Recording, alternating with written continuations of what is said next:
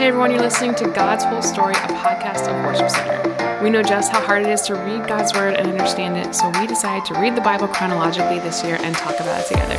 Thanks so much for joining us.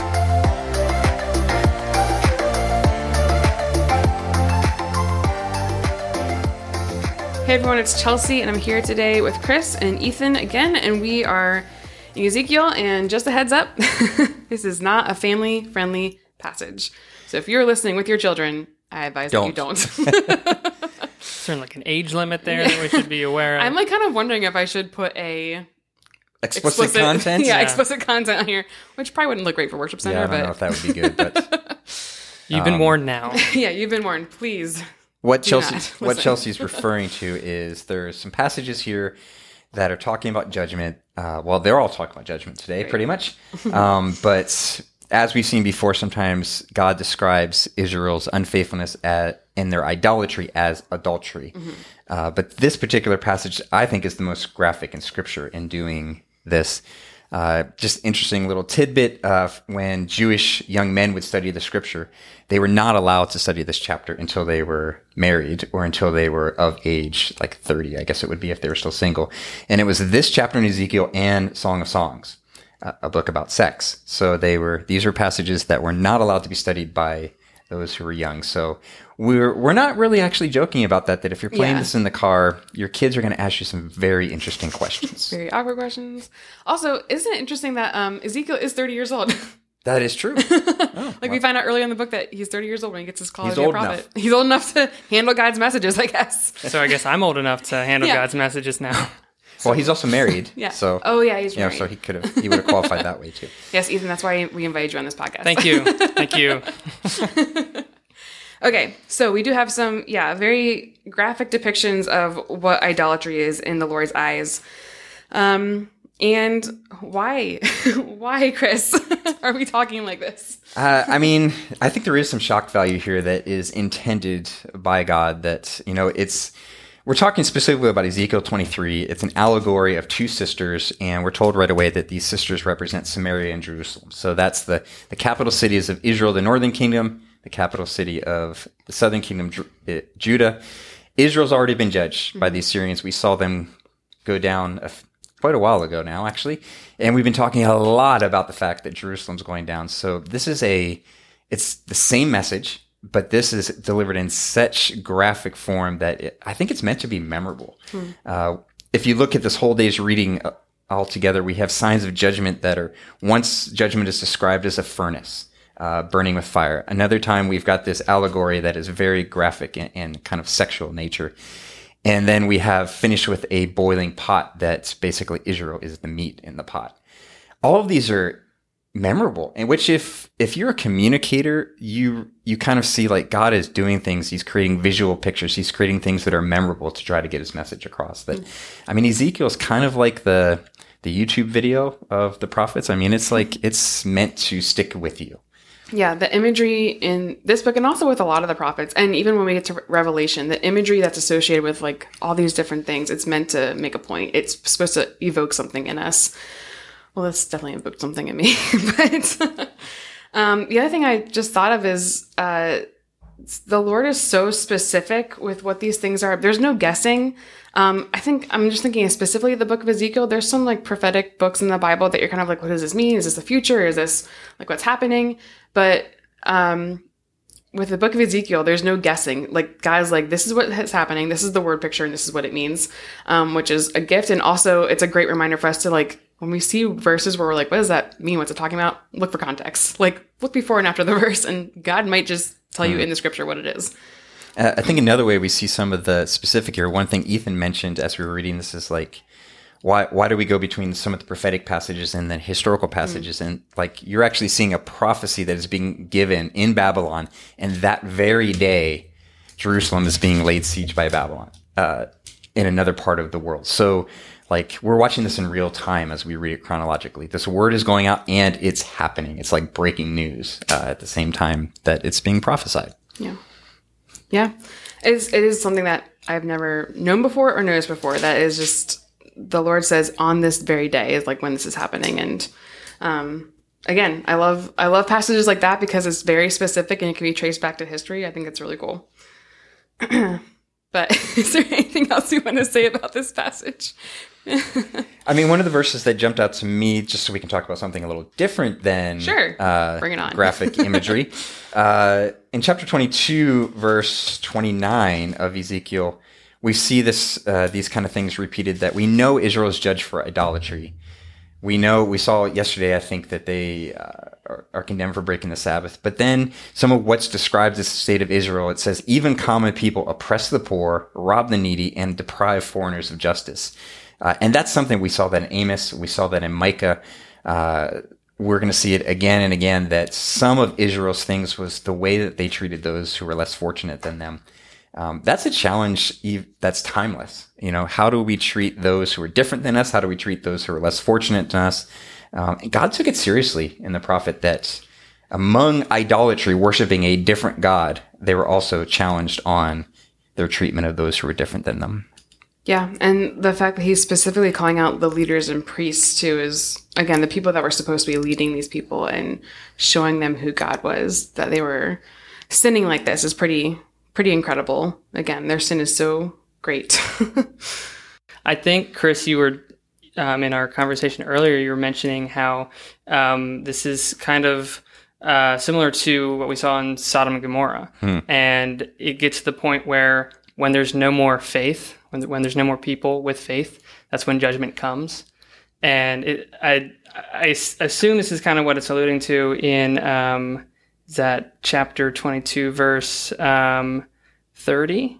It says, I looked for someone who might rebuild the wall of righteousness that guards the land. I searched for someone to stand in the gap in the wall so I wouldn't have to destroy the land, but I found no one. I mean, correct me if I'm wrong, but I mean, there's no one there to stand in the gap. There's no one there to save them from destruction. Is that kind of what that's going after? Yeah. I mean, it might not be 100% literal that there's literally zero people faithful. I mean, because we do, Daniel's in Babylon, of course. Ezekiel's there. Jeremiah is in Jerusalem. Jeremiah is still, but I think things have gotten so bad that really there's no one left. And it does have that. I think it has echoes of Sodom and Gomorrah, where Abraham negotiated, like, if there's 10 people, if there's 5 people, will you delay? And God was always willing.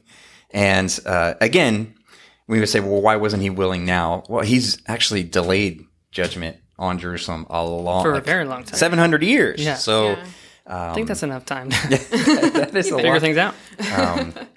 Yeah, tell your kids that one. Just make sure you repent in 700 years. No, of course we want them to do that a little faster. Right. So God is that's where it's important to see God's whole story.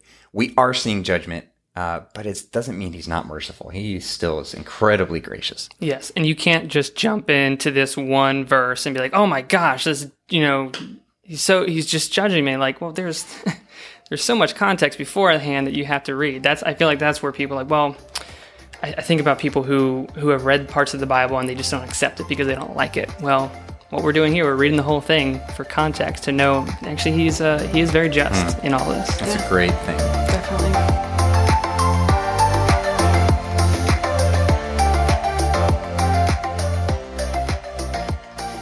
Ezekiel 22, starting in verse 17. Then this message came to me from the Lord. Son of man, the people of Israel are the worthless slag that remains after silver is smelted. They are the dross that is left over, a useless mixture of copper, tin, iron, and lead. So tell them, this is what the sovereign Lord says. Because you are all worthless slag, I will bring you to my crucible in Jerusalem. Just as silver, copper, iron, lead, and tin are melted down in a furnace, I will melt you down in the heat of my fury. I will gather you together and blow the fire of my anger upon you, and you will melt like silver in fierce heat. Then you will know that I, the Lord, have poured out my fury on you. Again, a message came to me from the Lord. Son of man, give the people of Israel this message. In the day of my indignation, you will be like a polluted land, a land without rain. Your princes plot conspiracies just as lions stalk their prey. They devour innocent people, seizing treasures and extorting wealth. They make many widows in the land. Your priests have violated my instructions and defiled my holy things. They make no distinction between what is holy and what is not. And they do not teach my people the difference between what is ceremonially clean and unclean. They disregard my Sabbath days so that I am dishonored among them. Your leaders are like wolves who tear apart their victims. They actually destroy people's lives for money. And your prophets cover up for them by announcing false visions and making lying predictions. They say, my message is from the sovereign Lord, when the Lord hasn't spoken a single word to them. Even common people oppress the poor, rob the needy, and deprive foreigners of justice. I looked for someone who might rebuild the wall of righteousness that guard the land. I searched for someone to stand in the gap in the wall so that I wouldn't have to destroy the land, but I found no one. So now I will pour out my fury on them, consuming them with the fire of my anger. I will heap on their heads the full penalty of all their sins. I, the sovereign Lord, have spoken. This message came to me from the Lord. Son of man, once there were two sisters who were daughters of the same mother. They became prostitutes in Egypt. Even as young girls, they allowed men to fondle their breasts. The older girl was named Aholah, and her sister was Aholibah. I married them, and they bore me sons and daughters. I am speaking of Samaria and Jerusalem, for Aholah is Samaria, and Aholibah is Jerusalem. Then Aholah lusted after other lovers instead of me. She gave her love to the Assyrian officers. They were all attractive young men, captain and commanders dressed in handsome blue, charioteers driving their horses. And so she prostituted herself with the most desirable men of Assyria, worshipping their idols and defiling herself. For when she left Egypt, she did not leave her spirit of prostitution behind. She was still as lewd as in her youth, when the Egyptians slept with her and fondled her breasts and used her as a prostitute. And so I handed her over to Assyrian lovers, whom she desired so much. They stripped her and took her children as slaves, and they killed her. After she received her punishment, her reputation was known to every woman in the land. And even though Aholibah saw what happened to Aholah, her sister, she followed right in her footsteps. She was even more depraved, abandoning herself to her lust and prostitution. She fawned over all the Assyrian officers, those captains and commanders in handsome uniforms, those charioteers driving their horses, all of them attractive young men. I saw the way she was going, defiling herself just like her older sister. Then she carried her prostitution even further. She fell in love with pictures that were painted on a wall, pictures of Babylonian military officers, outfitted in striking red uniforms. Handsome belts encircled their waists and flowering turbans crowned their heads. They were dressed like chariot officers from the land of Babylonia. When she saw these paintings, she longed to give herself to them, so she sent messengers to Babylonia to invite them to come to her. So they came and committed adultery with her, defiling her in the bed of love. After being defiled, however, she rejected them in disgust. In the same way, I became disgusted with Aholibah and rejected her, just as I had rejected her sister, because she flaunted herself before them and gave herself to satisfy their lust. Yet she turned to even greater prostitution, remembering her youth when she was a prostitute in Egypt. She lusted after her lovers with genitals as large as donkeys and emissions like those of a horse. And so, Aholibah, you relived your former days as a young girl in Egypt when you first allowed your breasts to be fondled. Therefore, Aholibah, this is what the sovereign Lord says. I will send your lovers against you from every direction, from the very kingdoms from which you turned away in disgust. From the Babylonians will come with all the Chaldeans from Pekod and Shoa and Koa, and all the Assyrians will come with them, handsome young captains, commanders, chariot officers, and other high-ranking officials, all riding their horses. They will all come against you from the north with chariots, wagons, and a great army prepared for attack. They will take up positions on every side, surrounding you with men armed with shields and helmets. And I will hand you over to them for punishment so that they can do with you as they please. I will turn my jealous anger against you, and you will be dealt with harshly. They will cut off your nose and ears, and any survivors will then be slaughtered by the sword. Your children will be taken away as captives, and everything that is left will be burned. They will strip you of your beautiful clothes and jewels. In this way, I will put a stop to the lewdness and prostitution you brought from Egypt. You will never again cast longing eyes on those things or fondly remember your time in Egypt. For this is what the sovereign Lord says, I will surely hand you over to your enemies, to those you loathe, those you rejected. They will treat you with hatred and rob you of all you own, leaving you stark naked. The shame of your prostitution will be exposed to all the world. You brought this on yourself by prostituting yourselves to other nations, defiling yourself with all their idols, because you have followed in your sister's footsteps. I will force you to drink the same cup of terror she drank. This is what the sovereign Lord says. You will drink from your sister's cup of terror, a cup that is large and deep. It is filled to the brim with scorn and derision. Drunkenness and anguish will fill you, for your cup is filled to the brim with distress and desolation. The same cup your sister Samaria drank. You will drain the cup of terror to the very bottom, and you will smash it to pieces, and beat your breast in anguish. I, the sovereign Lord, have spoken. And because you have forgotten me and turned your back on me, this is what the sovereign Lord says. You must bear the consequences of all your lewdness and prostitution. The Lord said to me, Son of man, you must accuse Aholah and Aholibah of all their detestable sins. They have committed both adultery and murder, adultery by worshipping idols, and murder by burning as sacrifices the children they bore to me. Furthermore, they have defiled my temple and violated my Sabbath day. On the very day that they sacrificed their children to their idols, they boldly came to my temple to worship. They came in and defiled my house. You sisters sent messengers to distant lands to get men. Then when they arrived, you bathed yourselves, painted your eyelids, and put on your finest jewels for them. You sat with them on a beautifully embroidered couch and put my incense and my special oil on a table that was spread before you. From your room came the sound of many men carousing. There were lustful men and drunkards from the wilderness who put bracelets on your wrists and beautiful crowns on your heads. Then I said to them, if they really want to have sex with old, worn-out prostitutes like these, let them. And that is what they did. They had sex with Aholah and Aholibah, those shameless prostitutes. But righteous people will judge these sister cities for what they really are, adulterers and murderers.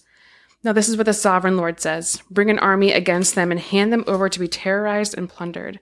For their enemies will stone them and kill them with swords. They will butcher their sons and daughters and burn their homes. In this way I will put an end to lewdness and idolatry in the land. My judgment will be a warning to all women not to follow your wicked example.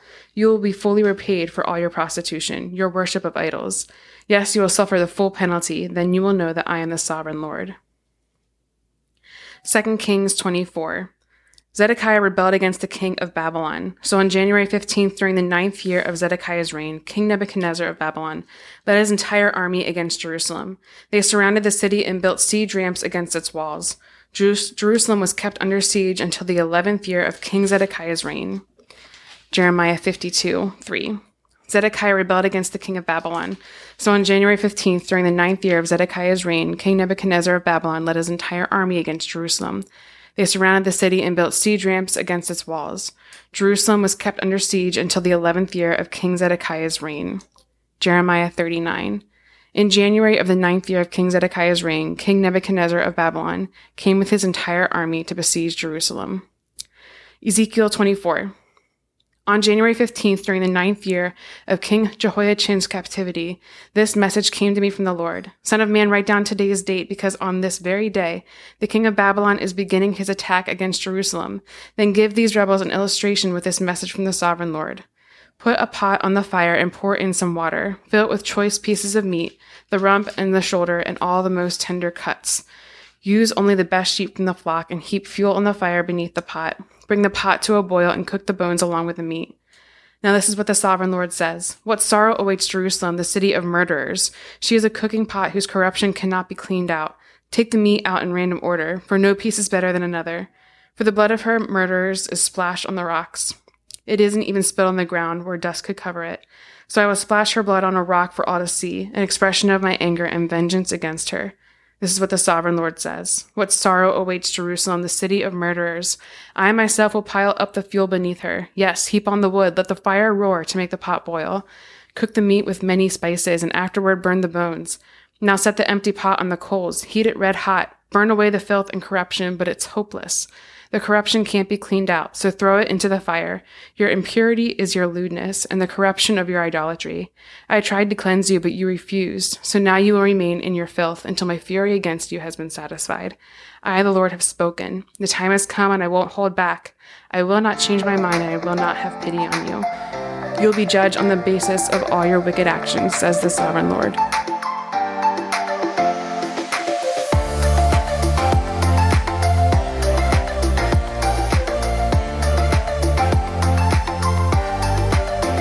Hey guys, this is Ryan, and I hope you are getting a lot out of God's whole story. It means a lot to us even as we are reading through God's Word every single day in the order that it happened. If you want to go ahead and follow us, you can find us on Instagram and Facebook at God's Whole Story Podcast. We would love it if you would share this thing with your friends or people that you know, or just share what's sticking out to you. You can either send us a DM, or you could actually email us at podcasts@worshipcenter.org. You can email us if you have any questions, if something stuck out to you, if you'd like us to pray for you. And if you want a Bible, if you don't have one right now, or if you want a copy of the one that we're using to go through God's whole story, we'd be happy to send that to you. So go ahead and reach out to us in any way that you'd like. We'd love to hear from you. Have a great day.